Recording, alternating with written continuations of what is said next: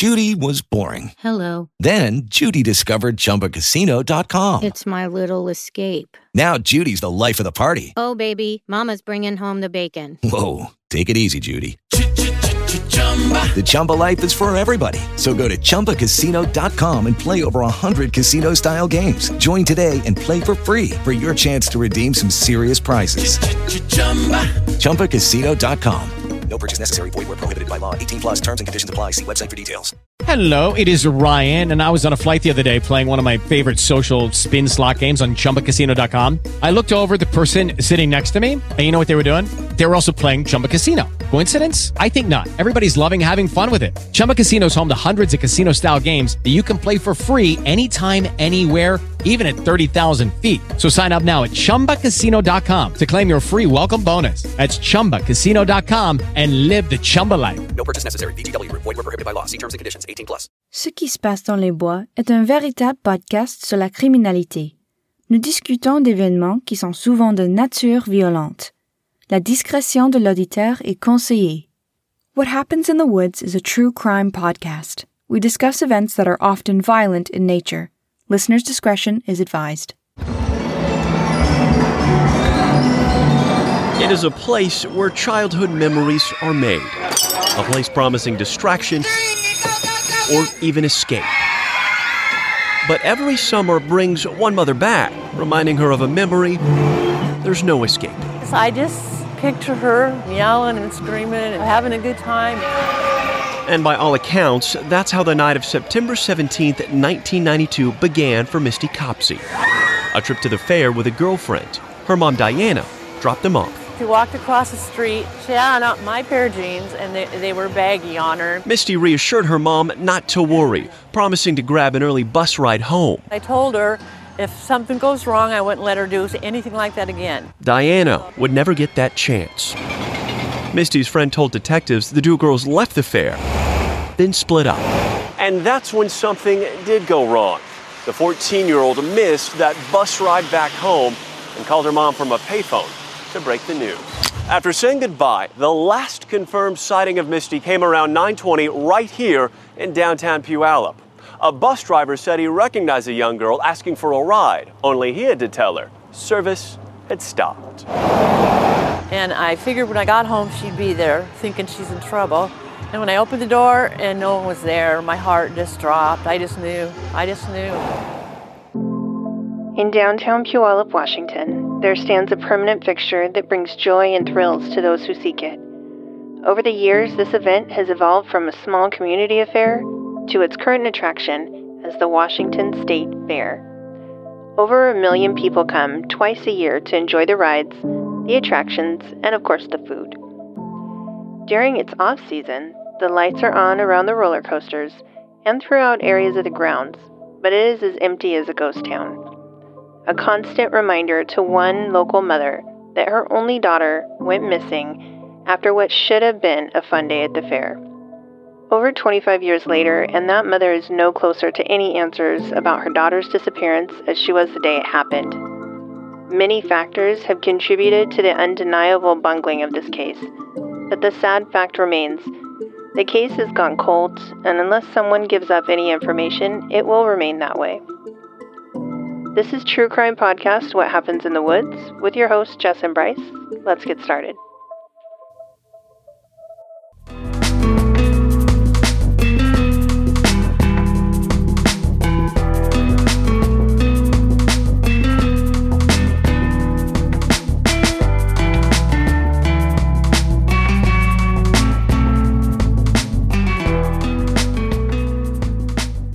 Hello, friends, and welcome back. With me, of course, is Bryce, but we have a guest with us today. This is my good friend, Brandy.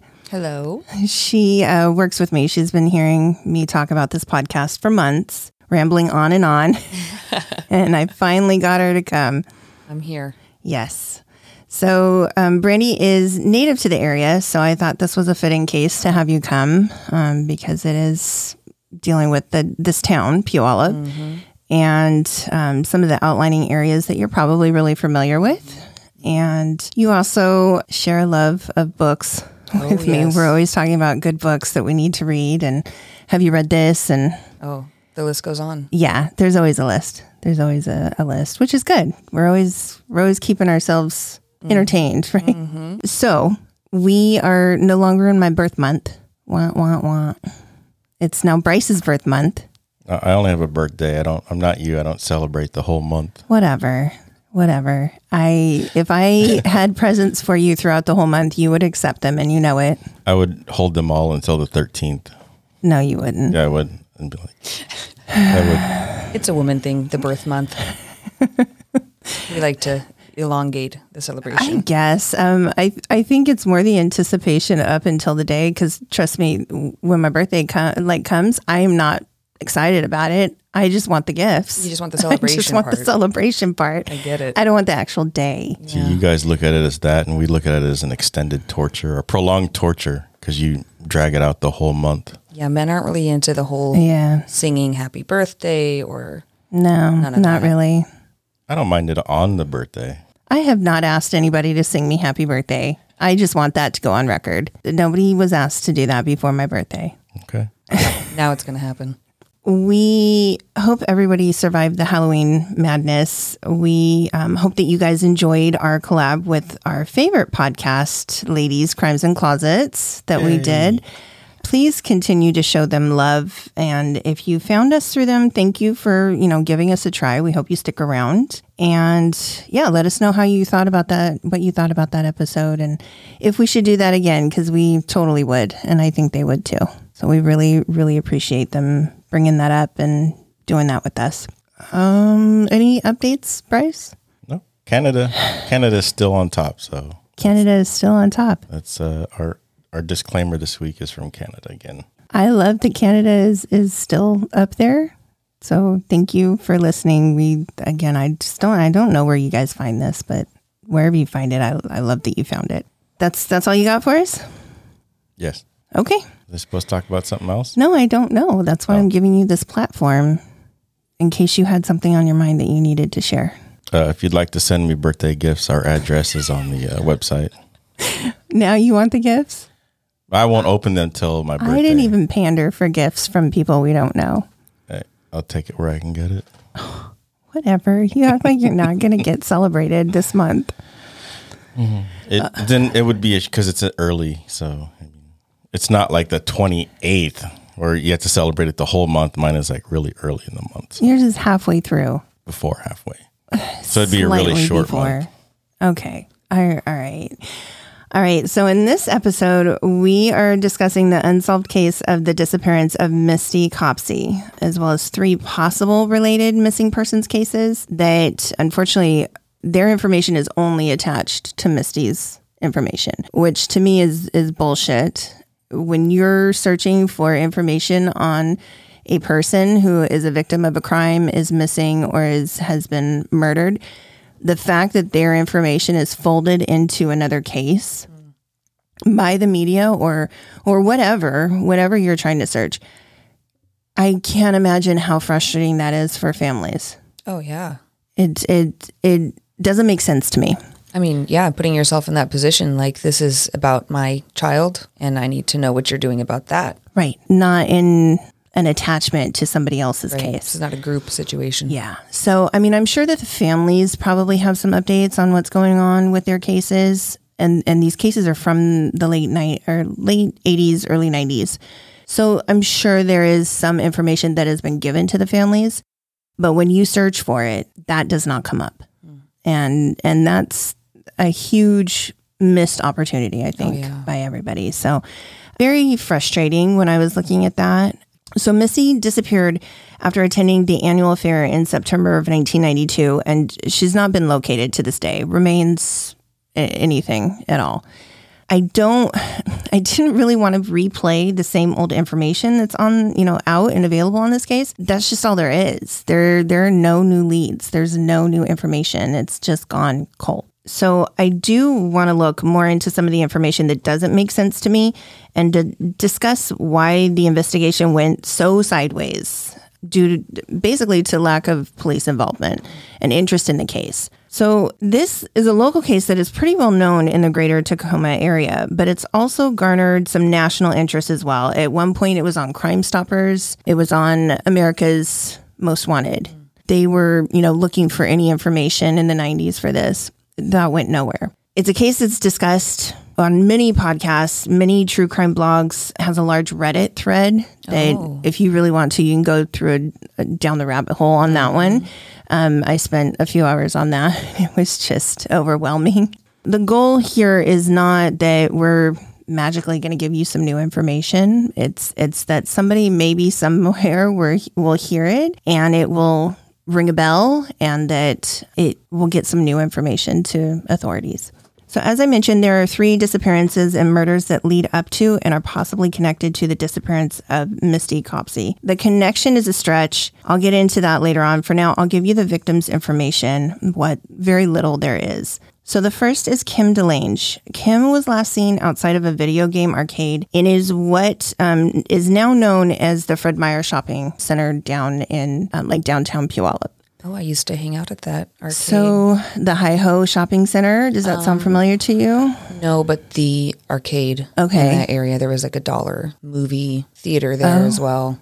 Okay. I used to hang out there, yeah. So that was her last known place to be, was that arcade. So she was last seen on July 15th, 1988, and then her body was found 1 month later on August 20th along Highway 410 close to, I'm gonna murder it again, Enumclaw. Enumclaw. Okay. On August 14th, 1990, Anna Chibotnoy was last seen in the same strip mall outside that same arcade as Kim was. Her body was not found for over a year, and she was found in September of 1991. Her body was just 100 yards away from where they found Kim's. Both of those girls were 14 at the time of their death. Outside of being linked to Misty Copsey's disappearance because of their age and where they were found, there's literally no information on anything else about them. Then I also found a report of an unidentified female body found days before Anna would be found. She was found on September 11th. The remains were found 10 miles east of Enumclaw, near Highway 410. And the medical examiner believed that she was African American, would have been around maybe 17 to 24 years old, but she had been dead 2 years when her remains had been found. Like I said, I don't know if there's a connection, but due to the location and her age, seems likely. Mm-hmm. So their murders are all still unsolved to this day. There is connection because of how close Kim and Anna were found, but like I said, that third female, maybe not. And were there any similarities in the suspected way that they died? That's the thing. There's no information. I couldn't find anything that said this was the condition of their bodies. These were the injuries that they had. Really? This is how they died. What was located with their remains, clothing, anything like that. So they were slacking there as well. It just wasn't released, I guess. Or if that information was released, it's kind of hard to find some of the news reports from the 90s for some reason. I'm sure I could find it if I had all day hours to do it. Right. I know that you can request police records, which at some point I might do, honestly. Yeah. Just to maybe be able to provide an update and especially on that unidentified female, I'm really curious to see what the coroner's report said. The idea of an unidentified woman still to this day is terribly sad. It is. I mean, there are lots of new things that they use technology-wise to find these people. There's a backlog still. There's rape kits that still haven't been processed, even with this new technology. I don't think Washington is one of the states that has that issue, but I know that that is still an issue. So I don't know what evidence they have to even try to process these. There's just no information. Right. So let's get into Misty's case that does have the information. 14-year-old Misty and her friend Trina wanted to go to the Puyallup Fair in September of 1992. And around here, the fair is a big deal. Very big deal. It's a fucking big deal. Yeah.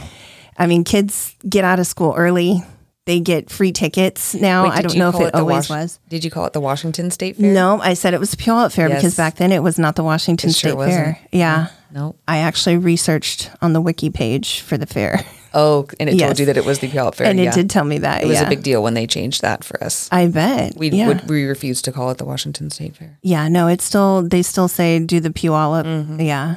Which I didn't get. I was like, what Puyallup what? That you're not finishing the sentence. Like there's more information that's The Puyallup. The Puyallup. All right. So Misty and her friend Trina, they get to the fair. They arrange the details of their trip with their parents. Misty's mom, Diana, was set to drive them there, but she couldn't give them a ride home because she had work that night. However, she agreed to let Trina's parents think that she was going to be picking them up. As much as I don't want to shame another mom on her decisions because it's personal. You do what you do because that's best and that works for you. Mistake number one right there. Oh, yeah. There's kind of an unwritten code. I feel like you don't knowingly lie to another parent. So the plan related to Diana was really that they were going to get a ride or take the bus home. And she said, okay, fine. You get this one chance. If this screws up, nothing like this will ever happen again. Which is just right there. Right. Last words. I mean, yeah, I'm sure looking back on that conversation, the guilt that, follows her just from saying those words. Right.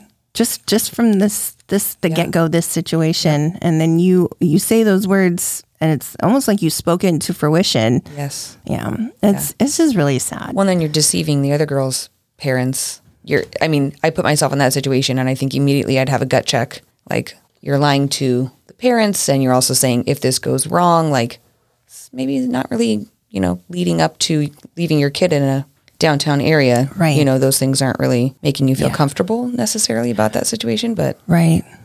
I guess she did enough to actually do it. It was the 90s. It was the 90s. It was the 90s. I just roamed all over the place sometimes. Oh, yeah. Yeah. I know you and I kind of had similar, Bryce, like where you just were out hanging out and came home when you needed to be. Nobody knew where you were. No. That's the way it was. My dad, it was a trust system. Right. He was like, what time are you going to be home? Right. 1? Right. But, if you said you're going to be home at 1, be home at 1. Don't be home at 1:01 a.m. Or he always told me, I don't care what time you say. You could say 4 o'clock in the morning, but be home at 4 o'clock. So. Yeah, which, we've kind of done with the girls. I'm not okay with 4 a.m., but there have been times where they said, okay, can I stay out until midnight? And most of the times they were home before midnight. But yeah, don't come in at 12:01. That's, you done fucked up. Right. Well, it depends on the situation, depending on what they're going to be doing. Right. But yeah, definitely in the 90s, we were just running around. Yes. Yeah, and there was no way to find anybody. I grew up there and I would take off to San Francisco, like me and my friends. There, we're 17, 16 years old and we're going to San Francisco, the big city, and my parents didn't care, Now I'm like, where are you going? Who are you with? What's the phone number there? Turn on your location. Yeah. I can't. Now I'm nosy Nancy for sure all the time. Yes. Oh. I don't know that person. Who's that person? Right. I don't like the way they looked. Mm-hmm. Mm-hmm. The girls kind of roll their eyes, but they know that's just what you do. It's just what you do as a parent. Yeah. You have to interrogate a little bit. Right. Yeah. Unless you want me to come looking for you. Well, don't. Yeah, that's a whole nother podcast. So, all right. So the girls get back to the fair. They enjoy their time. And when it gets late enough to start to worry about how they're going to get home, that's about 8:45 that night, Misty made a phone call to her mom. It would be the last phone call that her mom got from her, saying that the girls missed their bus to get home. Ironically, the payphone that she called from was just outside the Puyallup Police Department. Oh. Literally just, a couple blocks away from the fair. From the fairgrounds. And so she had walked right there. They had walked to try to meet the bus, which is on the backside.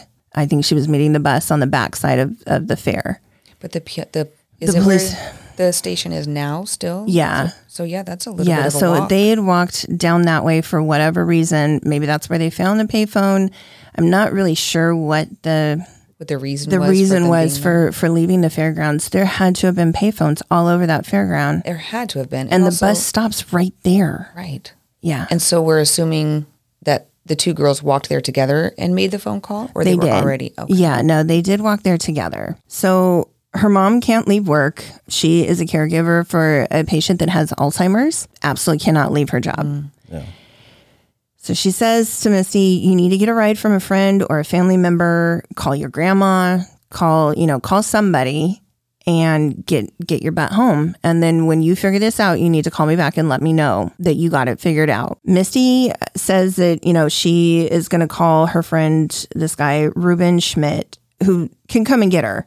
Diana says, no, don't call him. I don't like him. So he's this 18-year-old guy that they knew from their old neighborhood before they moved to Spanaway. He is creep. Yeah, so is he suspect number one? He is suspect number one, yes.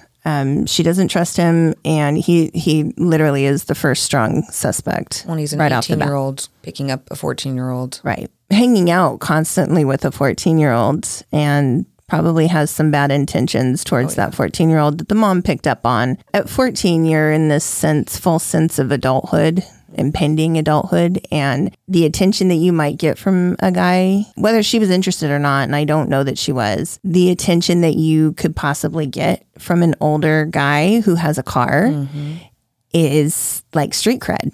Yeah. It doesn't matter if you're interested in or not in that person. Right. You immediately feel cool riding around in a car. Yeah. Exactly. Diana was like, yeah, no, don't call him. So after getting home the next day and finding that Misty is not home, Diana calls 911 immediately, and she is told that she has to wait 30 days before filing a missing persons report. I am not sure where that jurisdiction falls for her 911 call. I'm going to assume that it was Pierce County. I don't believe that Spanaway had its own police department at that time. 30 days? 30 days. I thought it's like 24 hours. Well, it turns out that that's false information that she finds out later. But just to be told that right off the bat already, you're calling because your child that you know should be home is not home.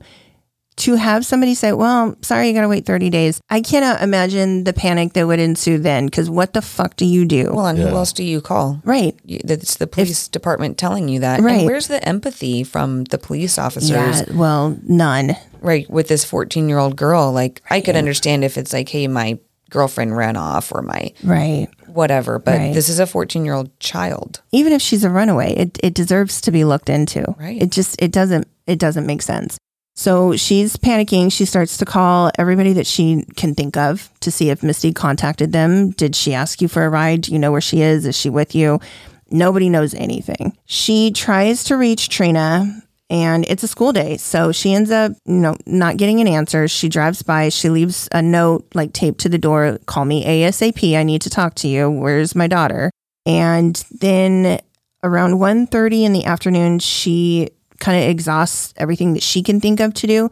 She revisits going to the police. She actually goes to the Pierce County Sheriff Department and she asks for help. She finds out she's misinformed about the 30 days and that she's able to file a report. However, they are not the agency that has jurisdiction. Because Misty went missing in Puyallup, Diana needs to file a report with the Puyallup Police Department. Which she's tried to do. I'm not sure if that's where she called first or not. I'm really not. It doesn't say that. I feel like I know Graham is the same situation, and I think probably in this area would be the same situation because it's not Puyallup proper. Spanaway would have reverted to some county entity, I think, at that point. Because now if we were to call 911 from, say like Graham, you're going to get the Pierce County Sheriff. So I have a feeling that she got a county entity. I just don't know where it was and who told her that misinformation. It's very interesting though, and it comes into play with some information that they find on later on. And so the friend still hasn't spoken up about anything. No, so at this time she's probably just ending her school day and about to get home when she did that. So I'm very curious what she has to say and what her role is in that. She's just been, Yeah. We'll revisit that.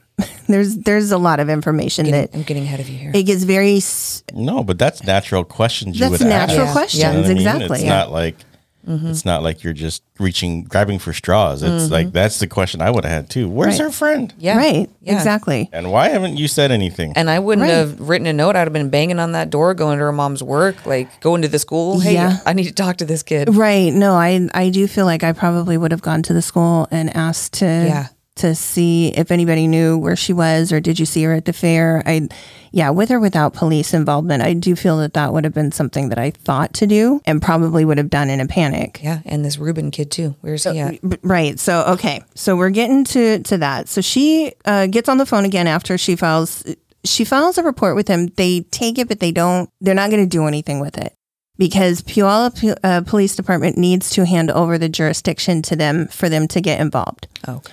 So it's kind of on pause, even though they have it. And even the woman that took the report later on goes to her superior and says, there's something off with this report. I do feel that we need to look into this. So it's on their radar. Yeah.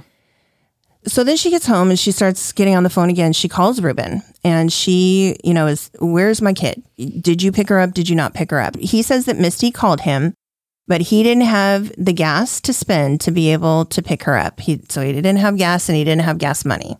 So when Trina gets home from school, she calls Diana back. Trina says she doesn't know where Misty is and last saw her waiting at the bus stop to get home. The two parted ways and Trina walked back home to Sumner instead of figuring out a ride. Sumner is not necessarily far, but it's far to walk. Oh, yeah. And it's far to walk at 10 o'clock at night if you're a 14-year-old. Yeah, that seems... That to me would have sent red flags, and it doesn't for whatever reason. And again, we're kind of jumping the gun because as parents, I think these are the natural questions that are going to come up because we're thinking, okay, I've looked at this resource. I didn't get any information. I'm going to go to my next resource. And Diana, for whatever reason, there's just a lot that comes out just so painfully slowly in this case. She doesn't know what to do with that. For whatever reason, she makes another call to Ruben. This time, Ruben doesn't answer. His roommate answers, the roommate by the name of James Tinsley. James tells Diana that he was there when Misty called Ruben. He claims that Ruben left with his uncle a few minutes afterwards to go pick her up after Misty called. So he and his uncle were going to go pick Misty up. Why That's what the roommate has in his head is what happened. Maybe because the uncle had a car that had gas. Right. Yeah. Maybe. Yeah. She asks to talk to Ruben. He's not home. So after a while, she calls back a third time. She demands to know, where's my kid? And Ruben says the roommate got it wrong. He just went with his uncle to a party, but he didn't pick up Misty up and he doesn't know where she is. And I mean, that's just that. He's like, I don't know. I can't help you. Diana then starts looking at what she can do, and she starts putting flyers together, asking, with a picture of Misty, asking for any information, somebody to call her with any information about where she is or if they've seen her, if they saw her at the fair. And she starts getting these random phone calls over the next few days from all sorts of creepy fucks that, come out of the woodwork when they think, if you think you're going to get money for a reward, like, what are you looking for?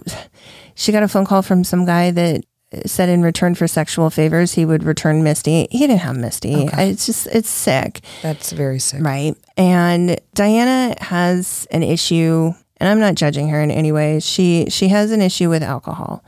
She previously had some DUIs, and she basically was a functioning alcoholic. So during this time, I'm sure that she's drinking heavily, and it kind of is alluded to in some of the reports, especially some of the police reports, that she's just constantly drunk.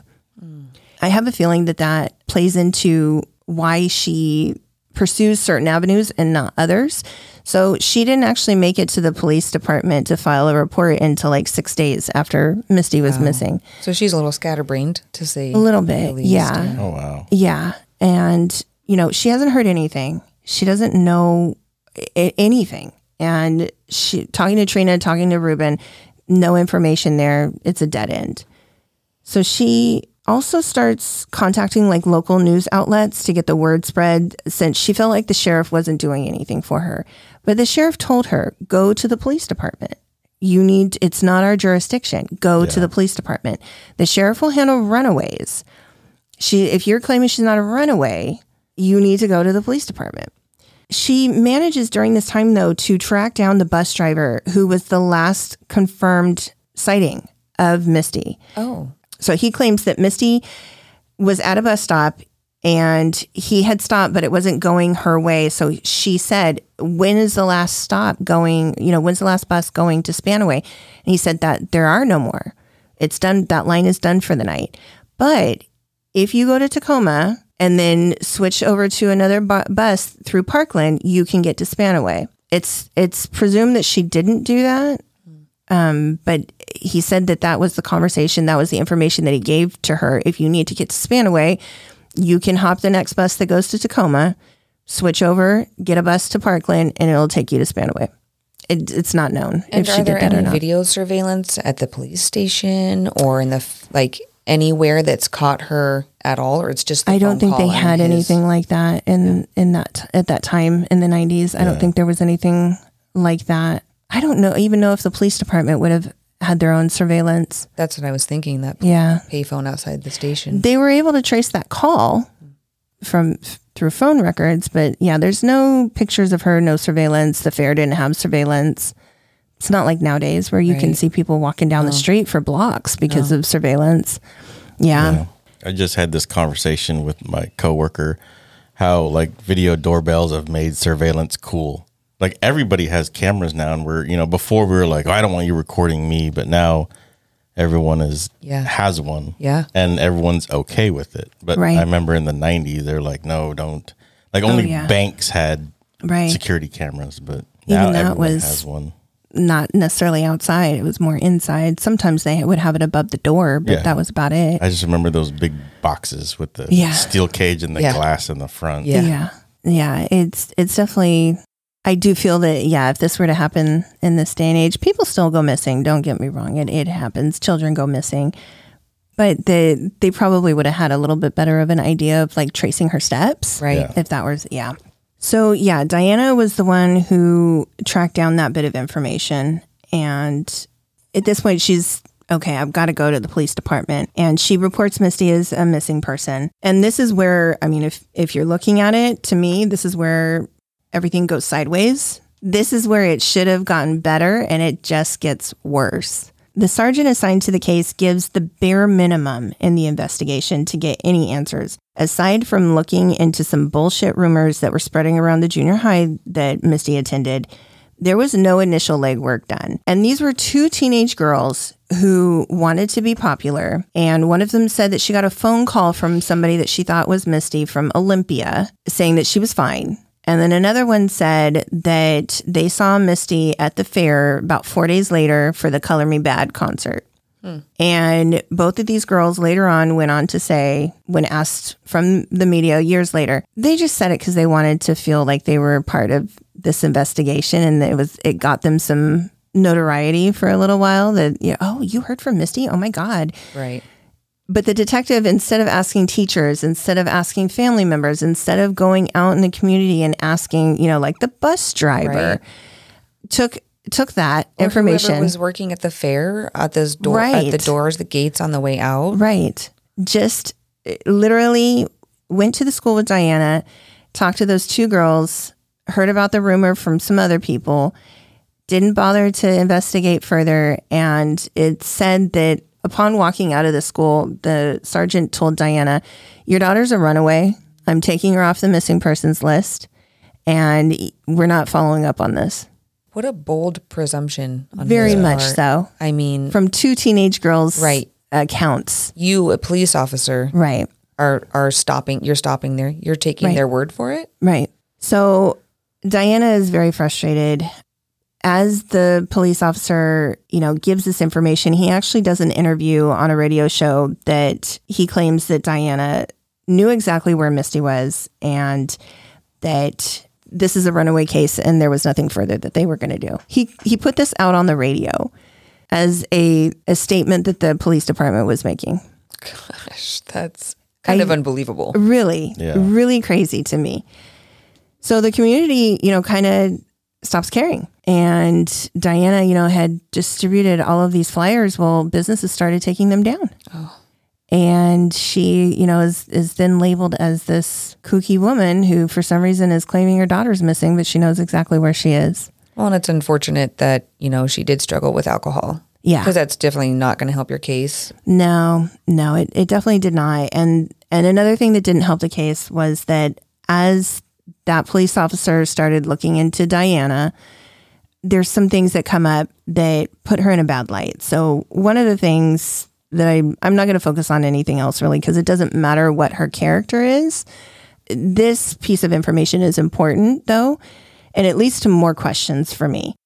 So for some reason, over the summer, Misty and Diana had like a slight argument, and Misty left the house. Diana, they're cooling off probably. And then when Diana goes to look for her, can't find her. So Diana calls 911 and files a missing persons report. And this happened just a couple months, like over the summertime before she disappeared. Again, I don't know what entity received that call, but they took the report.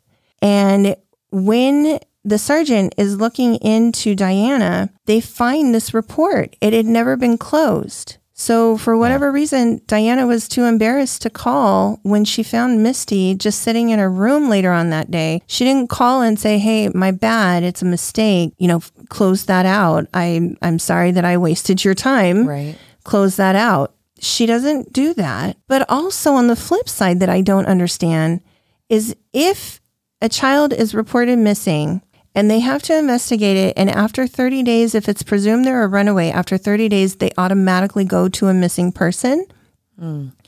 Why did nobody from the police or the sheriff, wherever she filed this first report, why didn't they contact her and said, hey, it's been over X amount of days. Have you heard from your daughter? Right. Who was on that case at all? Nobody. No. Nobody. So you want to tell me that this woman is at fault for whatever, her issue is and filing this report that was false. Why didn't you do your job? Right. Where is your follow through that should have happened after so many days of this being reported to you and no news? You didn't look into it. It was still out there, but you're going to hold it against her. Yeah. I don't understand the reasoning. So my next question is, though, if she filed the report once, then didn't she know how it worked the second time? Well, I think going back to why the police are having a hard time dealing with this woman is because she's obviously shown signs of being quite scattered-brained. Right. She didn't file the report for 6 days? Right, with the police department. Right, so they're thinking if you're so worried, Right. So as much as I don't want to sit here and defend the police department because I don't think that that's appropriate at all, because they definitely should have continued to do their job to their full ability. But I guess you can see a little bit where, like from the mom, it's like, like I would have been there every day on their doorstep filing, so it's unfortunate that she had that issue, and that's probably part of why, nobody pushed on the case. No, I do think initially that is why nobody did. It's kind of like if anything could go wrong, it did. Yeah. And unfortunately it just did. Misty is officially taken off the missing persons list after that, visit to the junior high where the sergeant listened to the reports of those two young girls. By doing that, the Puyallup PD was no longer in charge of the case. They labeled her a runaway, making her the sheriff's responsibility. So her mom just doesn't know what to do at this point. She doesn't know where to go. And then she gets caught up with a local conspiracist by the name of Corey Bobber. And I reluctantly add Corey to the suspect list just because he is a creepy guy. He is a creepy, mentally unstable person. But there is evidence on the night of the disappearance that he was actually in an altercation with a neighbor, and he filed a report, and that was about 1 a.m. So chances are of him being involved in the disappearance are slim. I'm not saying they're out of question, though. So in late October of 1992, Corey's mom had brought home one of the flyers that were circulating for Misty's disappearance, and he immediately contacted Diana. He would eventually pull her into one of the craziest stories that I have actually heard that involves the Green River Killer, which I've looked into that case. I know all sorts of shit about that case. This guy's theory on things is just, it's wacky-doo. So at that time, the Green River Killer had not been caught. He wouldn't be caught for 10 more years. Yeah. Corey told Diana about other missing girls, that is Kim and Anna, told her that he thought Misty was killed by the same person and would probably be found in the same area of Highway 410. He had a theory that he was trying to get people and the police to listen to. He had been bombarding the police for days, months, years, trying to get them to buy into his conspiracy theory of who the Green River Killer was. And he told her, I'm going to help you find your daughter. At that point, she's desperate. And she says, sure. She's going to take the help. Let me go ahead.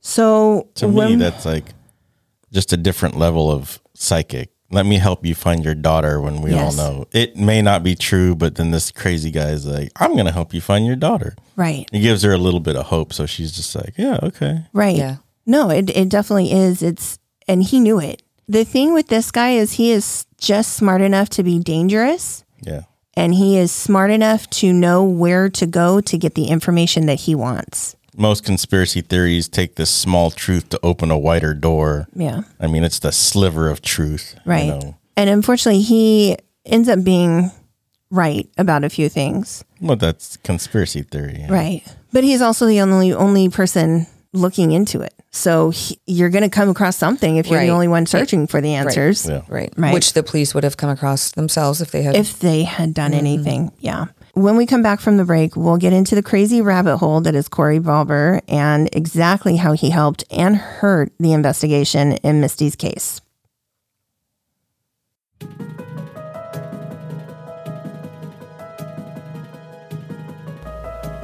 Do you love true crime?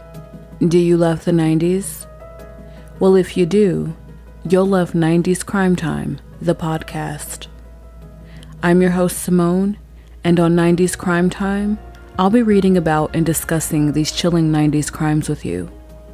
And unlike the Columbine High School massacre, the O.J. Simpson trial, and the Oklahoma City bombing, I'd like to talk about 90s crimes that you may or may not have heard about much in the national and worldwide media. Theft, kidnappings, murder are just some of the topics we'll talk about that happened in this crazy decade.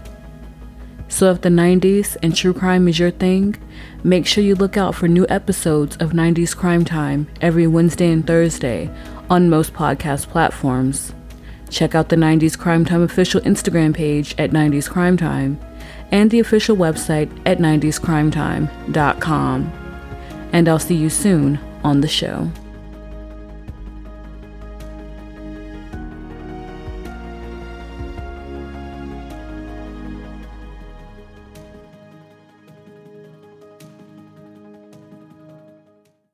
With Lucky Land Slots, you can get lucky just about anywhere. Dearly beloved, we are gathered here today to... Has anyone seen the bride and groom? Sorry, we're here. We were getting lucky in the limo and we lost track of time. No, Lucky Land Casino, with cash prizes that add up quicker than a guest registry.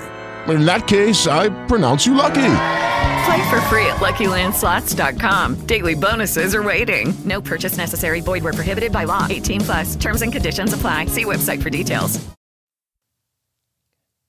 So after Corey contacts Diana, she both thanks her luck for his help and questions how he knows so much about all of the case. And I just can't blame her for wanting to, get wrapped up in his crazy. She wants answers, and he's promising to give them to her. Well, and she's going to be desperate at that point, too. Yeah. She's going to take any help. Yeah, exactly. The police have written her off. Mm-hmm. There's no help coming from anywhere, and here's this godsend of this guy who calls and, has all of this information and is looking to other cases in the area, and he's just so assured in his information that it sounds good. Yeah. Sounds great. It sounds real good to her at that time. Even if she knows deep down, and I think at this time, this is when she started to lose hope that Misty would come home, that they might find her, but it wouldn't be alive. Yeah. And I'm sure at some point, when you come to that realization, you're half believing it. Yeah. There's still always going to be that hope until you find something definitive that your child's going to come home. Of course, which is why you need to know and have the closure, because you'll never be able to move on. Right. Right. And I can't imagine. I can't imagine that scenario. No. So after they talk, and these guys would start talking like daily for hours. After their first conversation, the very next day, Corey begins contacting the police, and they are well acquainted with him. They know all about this crazy guy. To this day, you can still search this guy. He has a Facebook and a Twitter, and I I quickly got on, quickly got off, because it's the crazy level is just too much for me. It's too much. If anybody's interested, he's out there. He's public. You could find him. Corey Bobber. He's local. Still Don't forget that name. Is he yeah, local? He's local. Wow. Yeah. Still lives in the area? Yep. Wow. So the sergeant in charge at the Puyallup PD he didn't even give Corey the chance to get into a story. They knew that once this guy got rambling, it would be hours. You could sit there listening to this guy and he would just go off. Which there might be a lot of truth in there. There might be some, information. So hopefully they gave him the time of day to at least. No, not so much. Yeah. The sergeant quickly told him the case was in the sheriff's hands because now Misty was considered a runaway. He had closed that case. And after getting the name of that deputy, Corey called him and was told basically more of the same. She's a runaway. We're proceeding as if she's a runaway. That's it. We don't want to hear anything else, essentially. How just arrogant. That's just Very so crazy arrogant. that they would do that. Yeah. So she doesn't have any idea really how dangerous this connection to Corey is going to end up being for her. Whatever credibility that she had, what little credibility that she had with the police, by associating with him, it's gone. Yeah. She gets lumped in with him. So he had been a nuisance to the local authorities and the Seattle police for a while at this point because he maintained that he had personal knowledge of the Green River Killer, who he was, and where he was at. So this is a former friend of his, a man named Randall Axiger. And because of his relentless insistence, this guy actually ends up on the short list as a suspect. I do remember reading his name when I was going through that research. There's absolutely nothing that connects him to the Green River killings, other than he had inside knowledge that supposedly he overheard Auburn police drunk off-duty police officer state, which was a piece of information that the public did not have regarding what we know now as Ridgway. Gary Ridgway was the killer, what he would do after, like a bit of information, without getting into detail. I don't want to rehash that, but what he would do to the bodies afterwards, a specific key bit of information that was not public knowledge. Mm-hmm. And because Randall knew this information, Corey was like, well, you couldn't know that information. How do you know that information? That doesn't sound right. How would you know that? I want to know how Corey knew that he couldn't know that information. Right. Like, what? I don't understand. You're just as crazy sounding as this guy, Randy, for telling it to you. From that little bit of information, Corey wouldn't let it drop. He is following this guy. He had ex-girlfriends record conversations with this guy. He was trying to, he would stake out his house and go through his garbage. He was trying to find any bit of information that he could because he was just so sure that this guy was the Green River Killer. Corey is obsessed. He was crazy about it. He wouldn't let it go. And to this day, he maintains, even though they caught Gary Ridgway. He's like, no, I don't buy that the evidence points to him at all. I still maintain that it's this Randy Axiger. No. Why are you not like a detective or something, Corey, if you're so on the case? He claims that he's an unlicensed PI. Oh. He's... And I'm a secret astronaut. Right. Sure. Unlicensed PI. Okay. Is not a thing. a guy who snoops in people's garbages? Basically, yeah. That's called a stalker. Yeah. Right. It's called creepy. Yeah. And I'm actually surprised that this guy, Randy, didn't file charges against him. Yeah. He probably doesn't know who he is. That's the thing. No, he does. This is they were former friends. And does he know he's snooping in his garbage? I'm sure he would have to, because he did know at some point. Diana actually got this information and started calling him and started stalking him at one point. Oh, wow. Because Corey had her so convinced that it was this guy. It's crazy. So I'm sure that this Randy guy knew that Corey was all over him. And I feel like they only added his name to the list because Corey wouldn't let it go. Yeah. There was no evidence. Then you do start getting a little curious. Why didn't you call the police, Randy, to report, Right.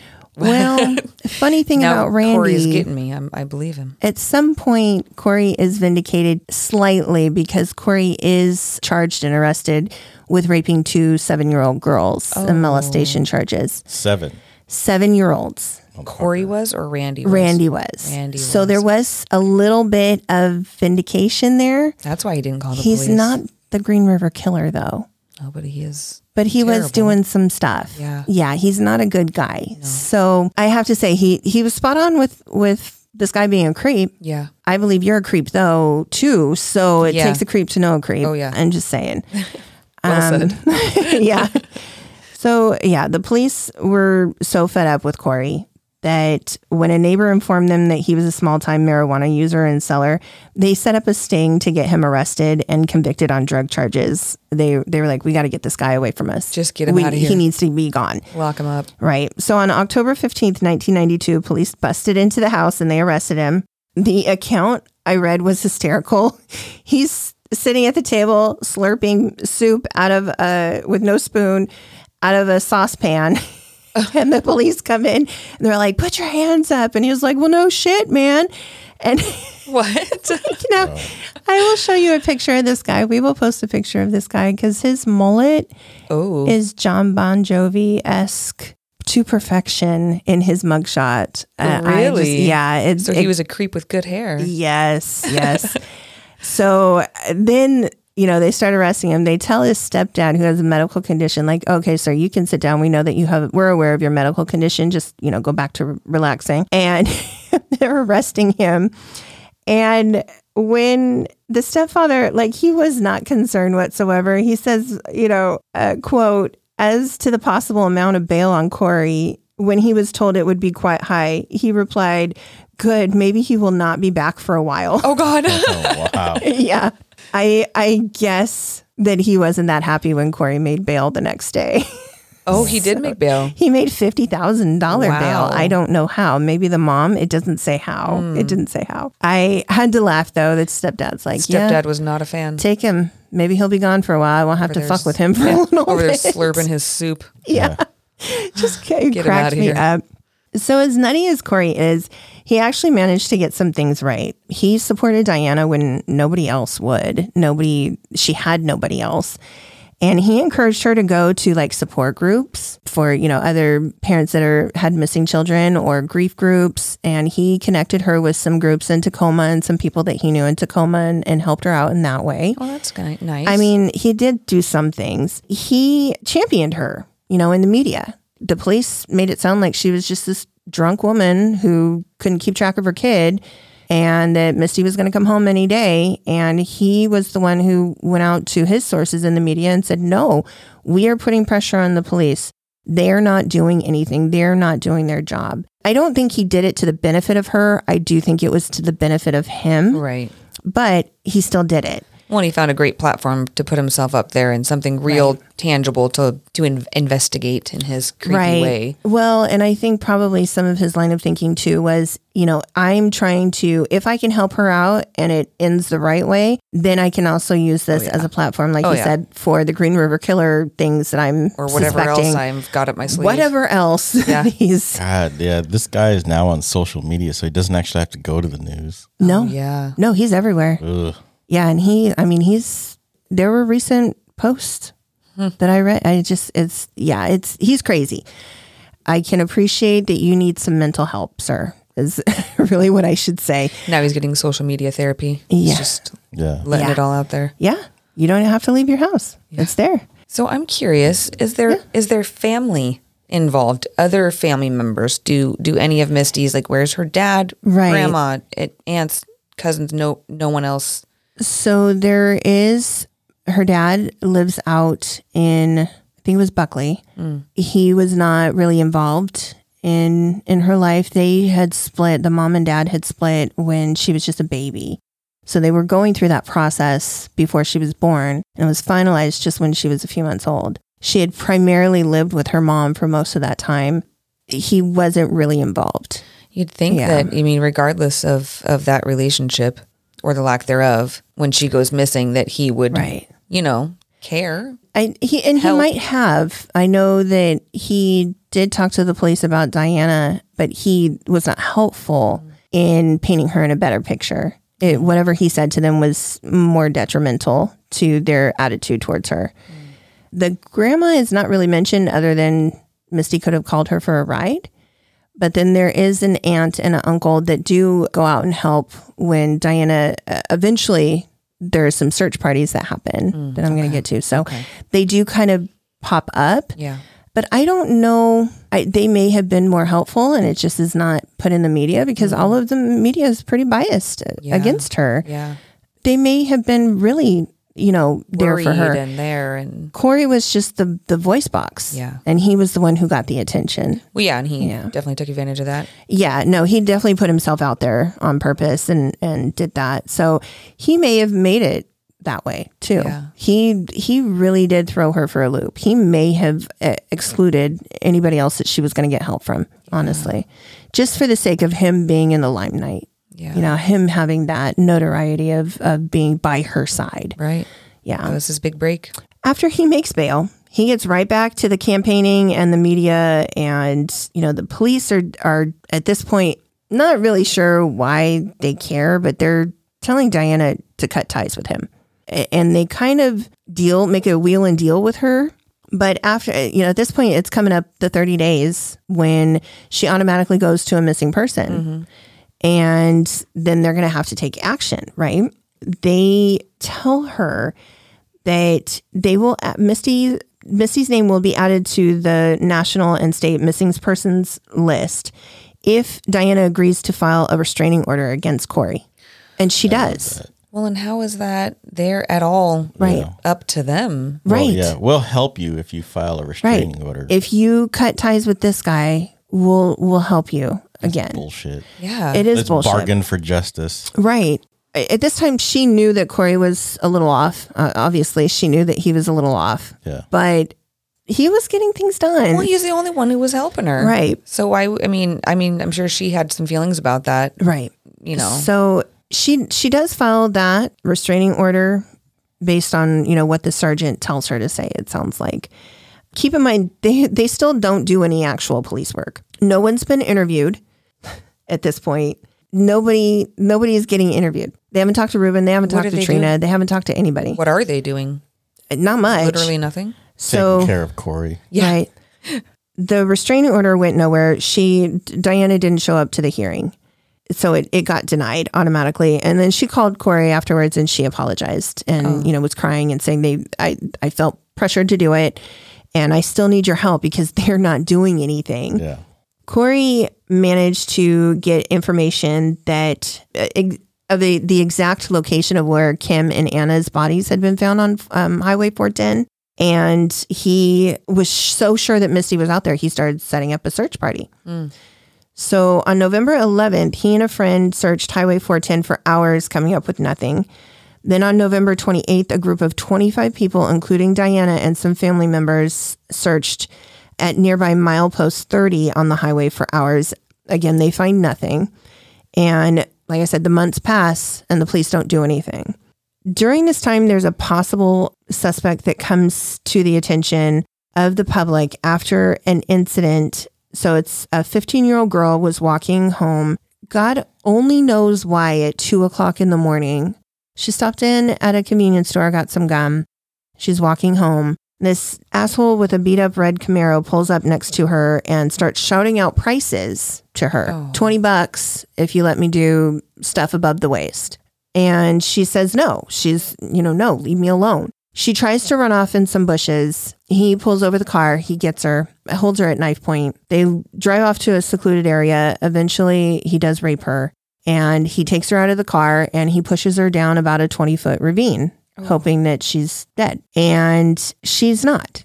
He drives off thinking he's gotten away with whatever. And she crawls up that ravine. She walks a couple of miles to the nearest house and gets help, and she files a report. In that report, she tells them that she had actually opened a piece of her gum and dropped a wrapper in his car, and that she had details of his car. They find the person. So the man in question is Robert Hickey. He was arrested 5 days later based off of her statement and her quick thinking. He is convicted of first-degree rape and serves time in prison. What wasn't known is that he was looked at as a possible suspect for Misty's case. Really? And how did they track him down? What So led them to that? Based off of where he had taken that girl, because it was so close to the fairgrounds, and her age, they were looking at what else might be connected. So his rap sheet is in Misty's file. They don't even question him. They don't even question this guy to see if he knew anything about the disappearance. He was never talked to. How easy is that for them to do? How easy was that? They had him. Yeah, he's right there. Right. That doesn't come out until years later. When it almost seems like they're deliberately not doing it. Like they see the opportunities come and they ignore it. For what? To spite her mom? Like how? I think to spite Corey, more like it. But how do you how do you justify that? How do you justify that? Right. You know, it's just as simple. Like you want to trust your police when you hear things like this. It's like, man, they're just people who have their own feelings and emotions and let them affect sometimes, their professional decisions, unfortunately.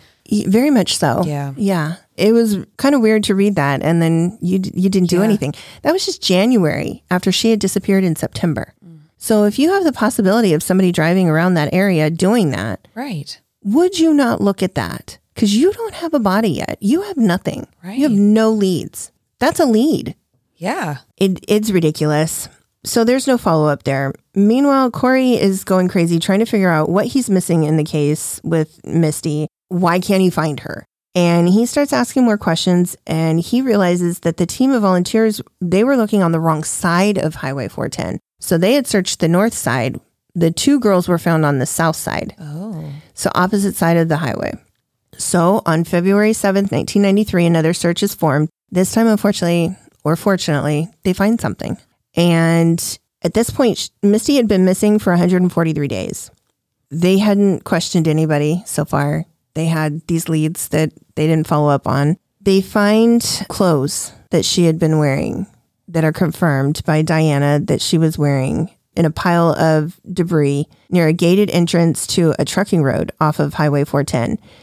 She had borrowed her mom's jeans to go to the fair that night, and because they were like designer jeans, and they were a little bit too long for her because her mom was tall, but she was tall. She was like 5'8", 5'9" at 14 years old. She was tall. She rolled up the cuffs to make them fit, which was the style then too. And she was wearing navy socks to match a navy sweatshirt that she had, and some tan like boots kind of that she was wearing. They find the socks, a pair of underwear, and the jeans in this pile of debris and nothing else. You would think that this would get some attention. She's still considered a runaway. They are just deliberately not looking at this information. Just a half-naked runaway. Right. Yeah. Yeah. Just shed my bottom half and kept on going. Yeah. And there was talk of maybe she had packed a bag and so she changed her clothes. Wouldn't her mom have told you she took a fucking packed backpack or even her friend? Or her friend. Yeah. Well, they haven't talked to the friend yet. Oh, that's right. So wouldn't the mom bag, have said like she had a duffel bag with her, she had a backpack with her? Right. No, she had her purse. Yeah, because she dropped her off so that she wouldn't have had anything else. But so also, if you have a change of clothes, you're not going to leave your other change of clothes on the side of the road, right? And put them back in your bag. Exactly. The assumptions on the part of this, whoever's not looking into it is just so silly. They're incredible. Yeah, it made no sense to me. No 14-year-old girl is going to leave a good pair of jeans on the side of the road. That's gold. Yeah, that's gold, especially when they're your mom's and you need to return them. Well, and also you're like super happy about being able to wear them. I mean, right? Yeah, that's just doesn't make any sense. It makes no sense. So just like that, Diana's devastated, but the accounts of the day are that Corey is just over the moon excited because he found this evidence. Yeah, he did. He brought them to it. He's the one that figured it out. Now he's going to get like some recognition, right? He's going to be the guy. He's the man that saves the day. He's going to be up there, in front of everyone telling him this and telling him that. Yeah. And he's hoping that it goes well for him with his sentencing hearing for all his, drug charges. Yeah. And that they're going to remember this. This also, though, gets a third entity involved. So the King County Sheriff is now involved because that is technically their jurisdiction out there. I didn't know that. I thought that still would have been Pierce County, but it's not. Oh, yeah. Huh. Yeah. So King County is now involved. And so that's 3 agencies that are involved in this case. You would think one of them is going to get it right. 1 out of 3. Yeah. No, not happening. So if Corey thought the authorities were going to be grateful for his help and start to take him seriously, he was mistaken. They actually started to look closely at why he had been so lucky in finding those clothes. Oh. And they start, wondering, well, why did he pick that location for the search? Because it wasn't quite where the other two were missing. It was actually a little ways away from where the other two were missing. Then they start to mistrust Diana because of Corey even more. And they actually, at one point in an interview with media, she is asked if she planted those clothes. The mom, they asked the mom during a media interview while she's trying to get information out there about her missing daughter. Somebody says, well, did you plant the clothing? I mean, it does. I do see the connection in the question with Corey, though. I do with Corey. Right. I don't with her. No. I mean, she's just thinking that someone's here to help. Right. I think that's very, innocent. But on his part, his push to be that person who knows things and finds out the details, what better way to do that than to actually perform that act and then pretend like you're looking around and looking here and coming there, and then you stumble upon. So, I mean, I get that, but I mean, at the same time, I don't get it for her. No. Yeah. No, I don't think, I wouldn't think that. No. The thing is, he actually, like I said, because he is the only one looking, he's the one that thought to ask, where were the other two girls found? Yeah. Let's start there. Yeah. If this is connected, let's start there. Of course, he is the one in his head that connected it. I mean, he's the one that is trying to say, because he's maintaining that these two girls were killed by the Green River Killer. He did go out into that area. So I'm not going to say that it's not a plausible thought. They were not his type. They were not sex workers. They were not known sex workers. Right. And if I could find their cause of death, I think I would find a definitive that is not his MO. Yeah, that's a curious thing. I would like to know what, because then you could either connect them or rule it out. Just the fact that the two were found, he did like to place bodies in one area and then come back to them. Mm-hmm. So that I could see was another maybe, but he only picked up sex workers and runaways. Neither one of those girls was listed as such. Right. That was the only, because he was comfortable with that. Yeah. That was his MO. Yeah. So, I mean, Corey's thinking, if anybody with a thought in their head put any of that together, they would have come across that thought too. Yeah. So, yeah, it's really ridiculous. So during this time, Corey gets sentenced. He ends up serving 14 months in prison. While he's in prison, the police, go and try to get information from him about these cases. Now they're interested all of a sudden, and they want him to provide information to them. He's like, screw you. This is my information. This is me. I've been doing all of this. You guys haven't cared. Well, I'm not giving you anything. I'm sure. And why should he? Yeah. Why should he?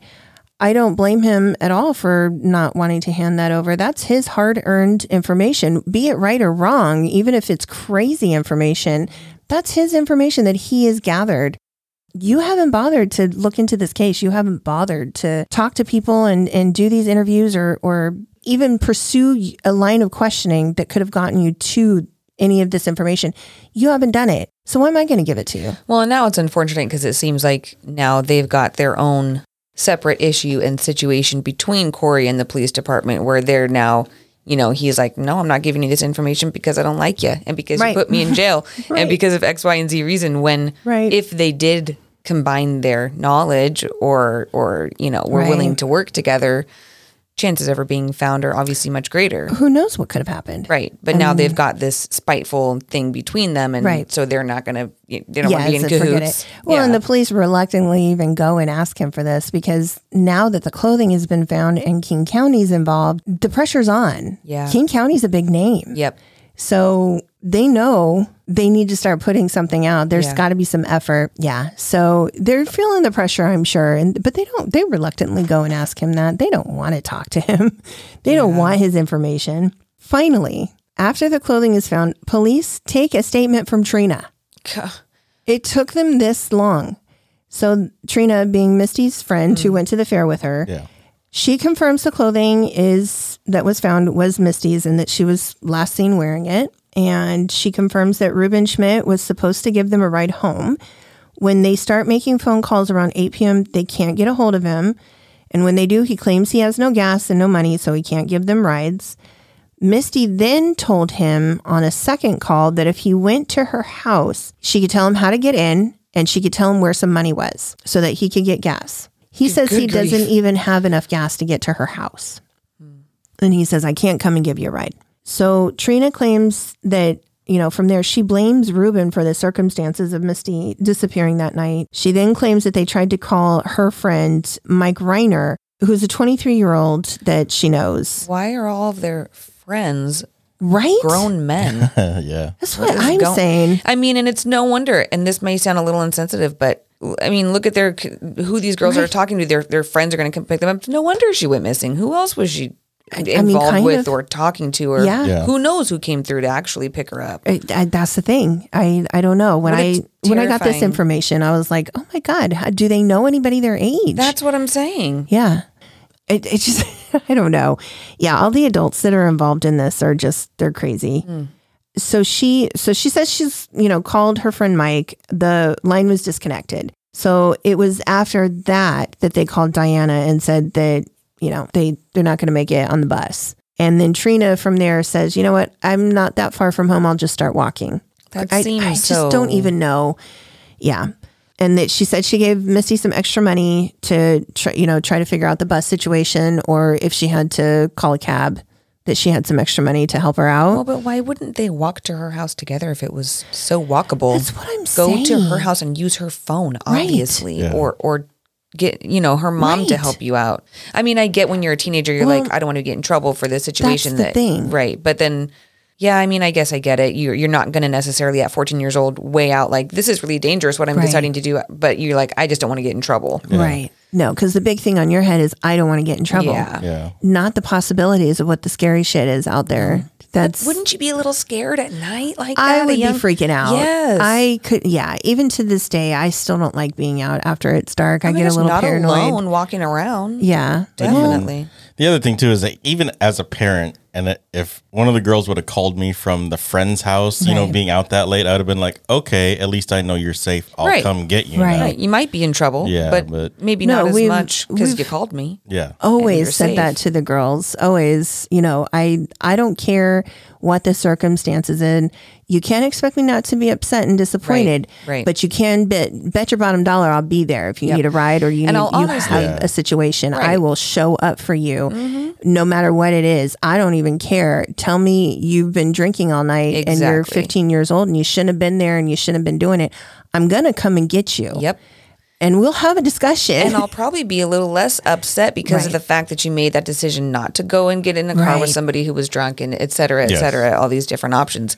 So you're going to be, not scot-free, but call me. You'll be all right. Right. The circumstances, the outcome of that is going to be a lot better for you. Oh, yeah. If I have to, field a completely different scenario. Yeah. I think too, and maybe some of the reason why I relate to this a little bit too is because my mom did work at night, and that affords you so much freedom. Yeah.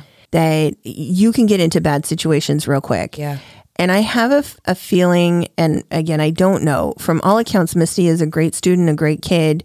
She was very straight and narrow and didn't look for trouble, but it doesn't mean that it doesn't find you. Yeah. As many times as I could have been in a bad situation when my mom is at work and I wasn't for whatever reason, it's luck of the draw. Yeah. And maybe she had been previously in a bad situation and gotten herself out of it. So there was no reason to think that she couldn't get herself out of this one. Right. And I have a just kind of a gut inclination as somebody who has a similar experience being raised by a single mom who worked at night. That might be the case. And why wouldn't you think you can figure it out? Because you've done it before. Right. Well, and like you mentioned earlier when we were talking that, 14-year-olds feel that impending independence and adulthood, even more so when you're so independent every evening by yourself, making your own decisions about what you're going to do. Yeah, it definitely is something to think of. And of course, there's just no good answer. There's no way of knowing. No. But also, I don't know how straight and narrow she was with an 18 and a 23-year-old friend. Yeah. That's very true.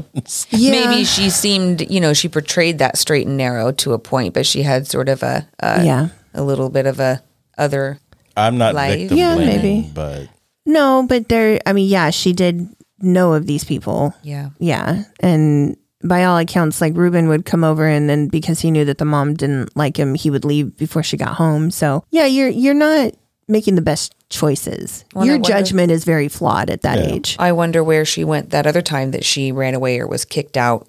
You mentioned that her and her mom had that situation. They had so like a little bit of an argument. Yeah, I'm not sure where she went or how long she was gone. It was just kind of, she was there that afternoon in her room. Yeah.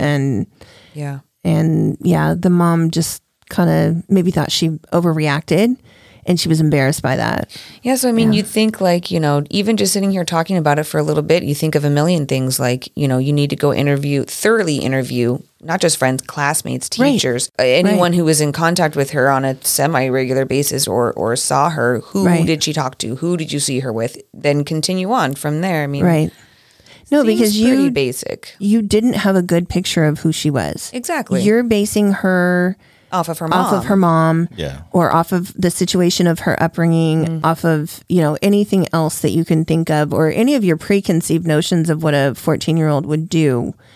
And you're not looking at the actual person to paint a picture of what they may or may not do. Because I guarantee you, if they had gone and talked to any of her teachers or any of the family or friends that she had that actually knew her, they would have gotten a clear picture as to, okay, so if you're, it's 9 p.m. and you don't have a ride, what would she maybe have plausibly done? Right. Is there anybody that she knew in that downtown area that she could walk to? Guy. Right. Who else? She called? Yeah. Who else would she have maybe contacted? Who else can we get in contact with that the mom doesn't know about? Yeah. You're relying solely on the information that the mom has given you too. Yeah. You haven't looked. Even them questioning Trina is still not the full picture. So from there, the information that was important and could have helped them months ago is just basically piecing together the timeline. It's not really pertinent information to try to pinpoint where she is. It just helps them pinpoint Trina's last knowledge of where she was. So Diana then starts putting pressure on the police to interview Ruben. She's like, why? Why haven't you guys done this? He told me that he talked to her, and I told you that information. Why haven't you contacted him? So they do. He evades the police, actually, for a little while, and he knows that they're looking for him. Not really good look, Ruben. Right.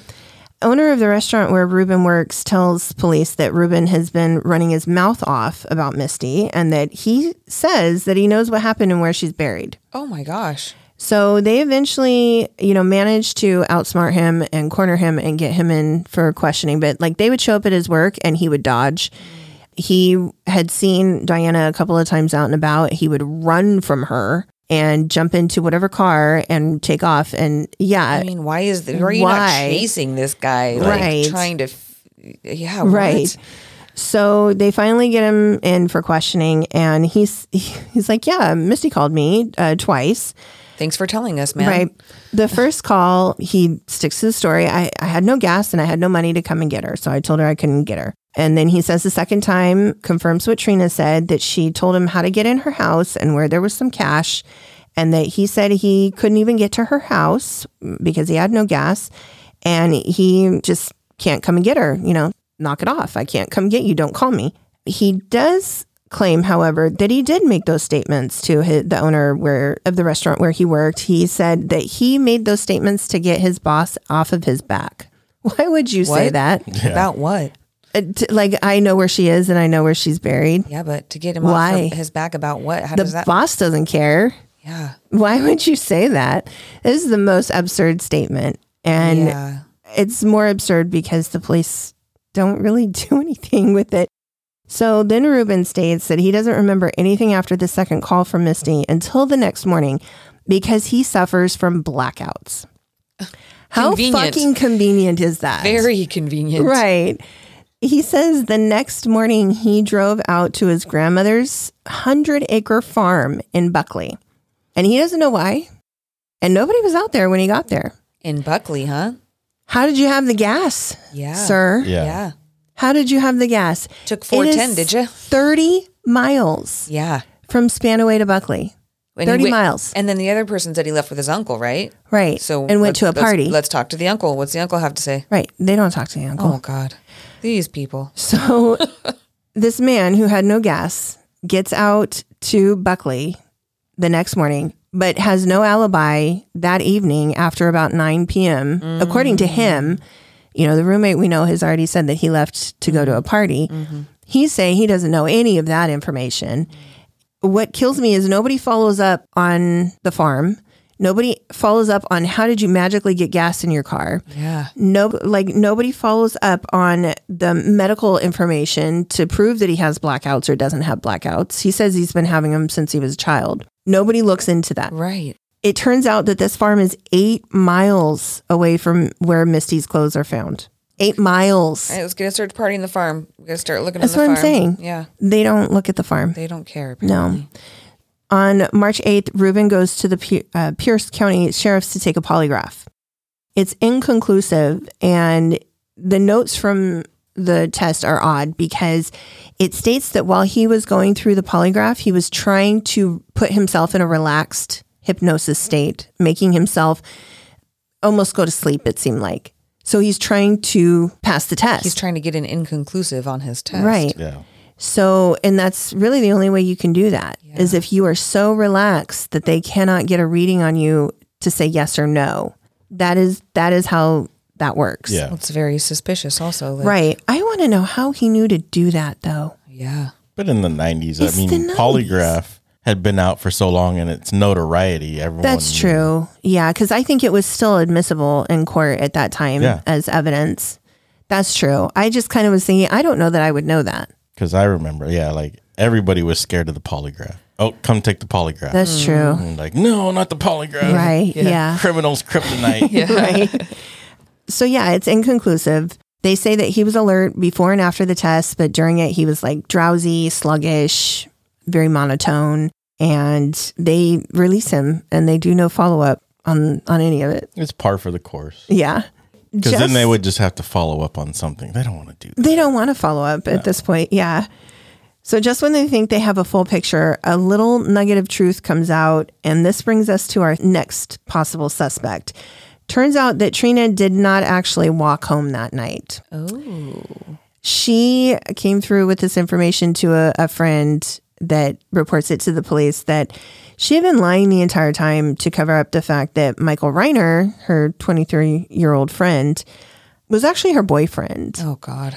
After she called and the line, the call didn't go through, she left him a message on his answering machine. Yeah. She left him a pretty nasty message. He goes out driving and looking for her and finds her and takes her home. So she didn't walk home. Oh. She claims that she, had said, well, Michael might come and get us after they left the message. And Misty was like, yeah, I don't want to get a ride from him. Apparently he creeped her out. And there's suspicion that maybe Michael had propositioned her at one point. And seems like a pedophile. Pretty much. Yeah. You would have to be 14 years old and you're 23. 23? Come on. Give me a break. So they were obviously keeping that from her parents, which is why she didn't want that to come out. Which is why you can't trust just one interview with the 14-year-old because she's not going to tell you the truth. Right. She's only worried about not getting herself in trouble. Yeah. Right. As badly as she feels, I'm sure she does. Right. I'm sure she felt very bad about leaving her friend there and, what happened. She still doesn't want to get in trouble. Right. She's probably just scared. That's right. Her main emotion at that time. When they look into Michael, they find that he actually has ties to the missing and murdered girls, Kim DeLange and Anna Chobotnoy. He knew them. And they were also 14, right? They were also 14. At that time, though, he would have been younger. So DeLange went missing in 88, so he would have been a few years younger. Oh, right. But he did know them. He knew both of them. They also find a juvenile complaint of abduction and rape from an 11-year-old when Michael was 16. Oh. No charges end up being pressed in that case for whatever reason. Trina claims that she called Reiner that night, gets his answering machine, and then he ends up, driving around and finds her, that he was only at her house for maybe 10 minutes and that he said, should we go back and get Misty? And she said, no, I gave her extra money. She'll get the bus or she'll get home. And that was that. So then he left. Police ask her, is it possible that he went and found her? Oh. And she says, I don't know. I don't think so, but I don't know.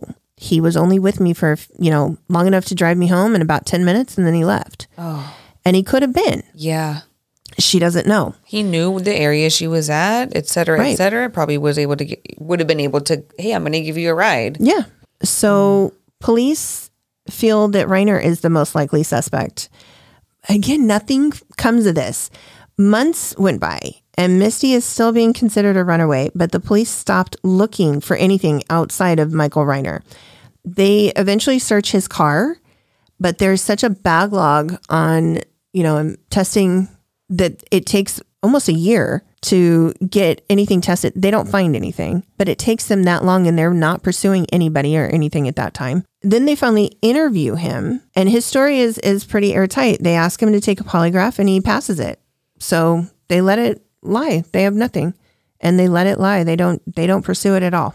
Then they start circling back to Ruben again after finally Michael, the car is searched and that evidence is looked at and the report comes back. It's almost a year later. It's literally like 9 months later. They circle back to they circle back to Ruben. This time they interview his roommate who had not been talked to. The roommate that said that he had left with the uncle. Yeah. So James comes in and he gives them yet another version of the story that night. He claims that Misty called and asked for a ride, but Ruben had a girlfriend over, a 13-year-old girlfriend. Oh, I'm so done with these people. God. So she wasn't happy that Misty called and she left soon after. Then Ruben left too. He didn't say where he was going. He didn't say when he would be back. And he didn't come back until around midnight that night, like between midnight and 1 a.m., the roommate says. They didn't talk to Ruben again until September 8th. They talked to this roommate like in the summertime. Well, and Ruben had said that he went and he stayed at the farm, right? He woke up out at that farm. Right. But the roommate's saying that he got back there that he at came 12 back or 1. by 1 o'clock he was home. And then why would they not ask the uncle anything? Right. Like, why would your next step not be to speak to him? It's right in front of their face. Yeah. And they're half-assing it. They're doing something and then they're just, right. It's like just doing barely enough to kind of say they were doing something. To kind of show some progress. Yeah. Not following up in any way, shape, or form. Right. This is not building my confidence in the police force around here at all. Not so much at all. Not so much right now. Not in the 90s. Let's not put it on them today because this is not necessarily them today. Some of these people are probably gone and retired or passed away. I'm just saying here in the 90s, you didn't do your job. No. The 90s was a crazy time. Yeah. Yeah. So he comes in, he talks to them again. He's saying he still can't remember because of the blackouts. He has blackouts. Mm-hmm. Right. And he passes a second polygraph. And meanwhile, they've told Diana that he passed the first polygraph too. And that's why they weren't investigating him any further. She doesn't know that it was inconclusive. She was told that he passed it. And on the second one, is there any information that he was doing that weird hypnotic thing again? Or no, just that he did pass it. So the farm isn't searched. There's no further follow-up on him. And in almost a last-ditch effort, they start throwing out polygraph tests to everybody at this point. Missy's dad comes in and takes one. Diana takes one. They both pass. They try to get Corey to come in and take one, but at the last minute, he cancels because he says he doesn't trust it. So the case just kind of fizzles. He thinks they're going to pin it on him. Pretty much. Yeah. Yeah. And unfortunately, that's where it stands. That's literally where it stands. It fizzled out. They had no leads. Corey, his big reveal of, I think it's this Randy guy, and then it coming out that he was a pedophile and a child molester doesn't give him the vindication that he thinks that it should. He's still looked at as just, this crazy guy who bothers the police all the time about his weird conspiracy theories.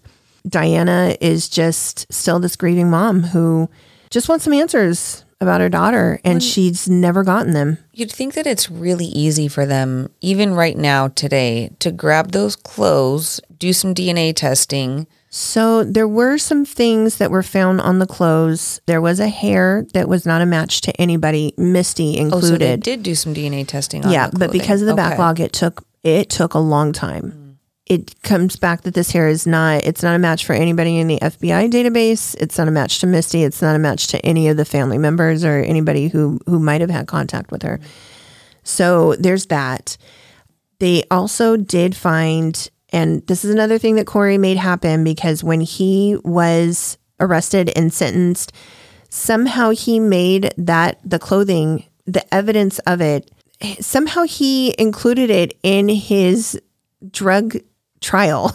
Really? Yeah, because he was responsible for finding it. Oh, right, because they wanted them to let him off a little easier. Right, so he was saying that this evidence he should be part of the chain of distribution.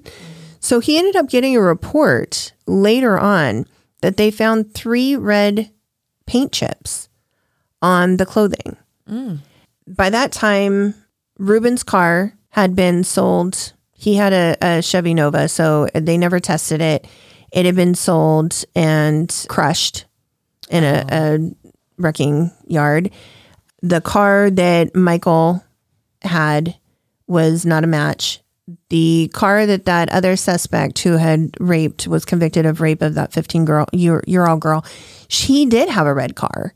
It was a red Camaro. It never got tested. And the other, car from the uncle that they could have tested, that never got tested. So they have no match to those paint chips of where they might go.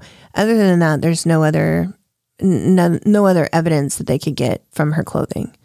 So that's just where it stands. That's just where it stands. How terribly tragic. Unless that hair catches a match at some point to somebody that gets entered into the system, which, as we know, DNA is just making leaps and strides. So I just want them to search that farm. I feel like, 100 acres would be a large search, but now they have like infrared cameras. They can do aerial things. There's all sorts of things. Seems like it's a likely, Yeah. So we're going to wrap it up. We thank everybody for listening, of course, and we appreciate your guys' time.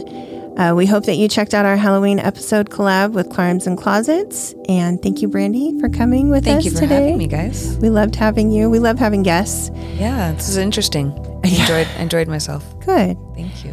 As always, everybody stay kind, please, to one another, and stay out of the goddamn woods. Stay out of the woods. Stay out. It's no good. All right. Bye, guys. Bye.